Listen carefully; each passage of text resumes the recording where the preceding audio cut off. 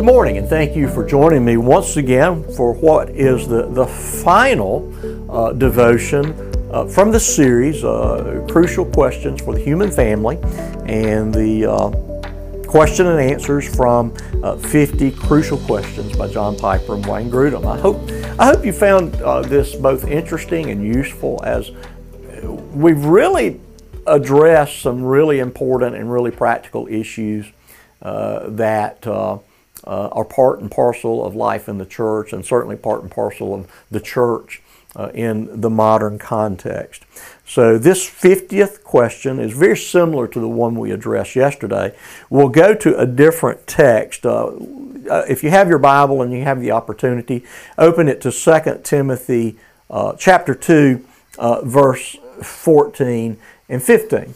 And the question just has to do with disputed issues, disputed interpretations of text, disagreements, and then again comes back to the issue of women's roles and how even within certain denominations there are differences and distinctions. And so, in other words, there are those, well, who can know? Is kind of the gist of it. We come to an issue and we just kind of throw our hands up and say, well, you know, this person believes that, and then this person believes this, and I don't even know and don't really care. And you know, we can just get into this endless cycle of indecision and ignorance. And so, again, I would challenge you to go back to the Scriptures and seek God's wisdom. And to be sure, there's some questions and topics and themes and issues that we can say, I'm working on, and I'm not as settled as to how the Bible resolves this issue or that issue. We understand that, and that may not always be an incredibly uncomfortable position. But again, I would argue that the Bible is clear for the honest seeker, and for the person that's illuminated by the Spirit, and again, devoted to learning, willing to listen and to learn. Too many people have resolved the issue. They just can't satisfy themselves that their text actually supports their opinion, and so they go running here and there trying to find somebody that agrees with their position and shows them how to support it. And that's simply not the way you go about it. So a little bit like the scientific method. If there's something that comes to you and you say, well, what's the biblical position here? Well, you could say, well, this is what I think. Now, can I support it scripturally? You develop a hypothesis, and then you, again, go to the text, go to the experimentation to prove it true or false. But for the most part, again, if you have an honest question, the Bible will give you a fairly straightforward and honest answer, at least within the areas that the Bible is designed to define for us.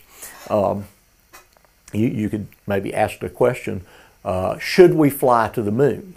And yeah, you could say, well, the Bible doesn't directly speak to that. You might argue that it falls under the mandate to rule and subdue, and so forth and so on. And then you might step back and say, you know what, I just don't think it's man's business. If we were meant to go back and forth to the moon, God would design a railroad to get us there.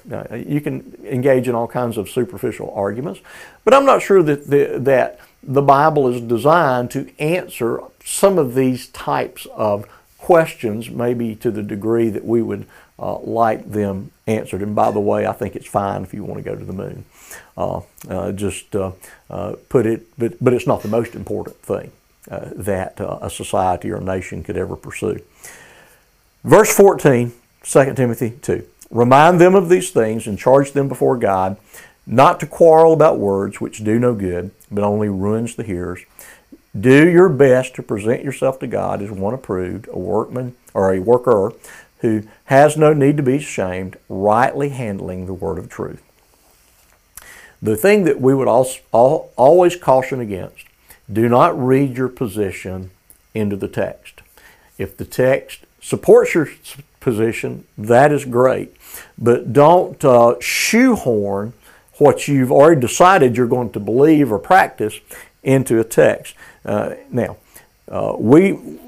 do not enjoy controversy just for the sake of fighting. Now, I'm not saying among friends that we don't poke at each other and, do some things that are kind of interesting and fun. But when it gets down to real serious issues, I have no desire just to be caustic or abrasive just for the sake of proving I know more, that I'm more right than somebody else. I want to do battle over things that are important. And again, there are people that ask silly, superficial questions that I'm not going to waste my time trying to answer, because they're not honestly seeking essential truth. They're just looking for things to have a bone of contention in regards to. So our charge is to take what God has given us, this book, Genesis to Revelation, and handle it correctly. Dig into it, and to be sure, you are not going to master this book in the course of a week or two. There are a lot of courses that you can take in the academic world, and you can be fairly competent in that subject after a 2-week mini-term or a semester of study or a year of study. But the Bible takes a lifetime of study. And if you think that you're going to very quickly master it, then you're setting yourself up for frustration. Most people know I play golf, and one of my little things that I say is I don't know why anybody would ever play a second round of golf, that it is so frustrating and so difficult, and whether you play it for a year or 50 years, it is still something that I've not known anyone to just absolutely master. It is a challenge, and there's always something to work on. There's always something to learn. And in that, that's where people, I guess, are so intrigued by it. And the Bible is something like that. I can go to the golf course and have a good time and be challenged, but also enjoy a certain level of accomplishment. And we can come to the Bible in the same way, that confident that we're going to know the joy of the Lord and His unfolding of Himself to us in the pages of Scripture.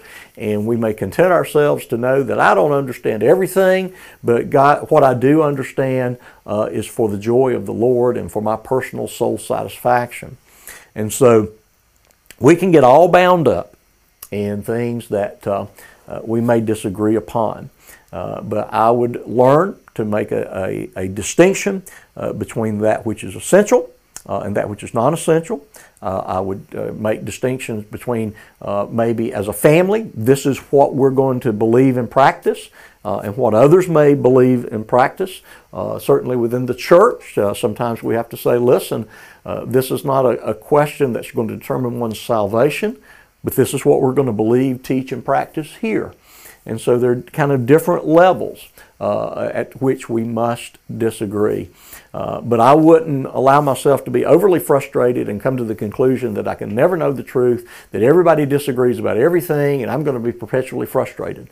Because the one that wants to know the truth, I believe, if they will diligently seek it, both by earnestly going to the Scriptures, finding wise counsel, both in printed form and in the form of wise counselors, you will become settled and convinced, and become a convictional Christian in regards to most of the important issues of Scripture and of life. So this has been a fun journey, and I hope you have found it a blessing and maybe fertile ground for further study, and we'll be glad to answer any questions that you have related to these issues. And we will look forward to seeing you once again tomorrow. May God bless the balance of your day.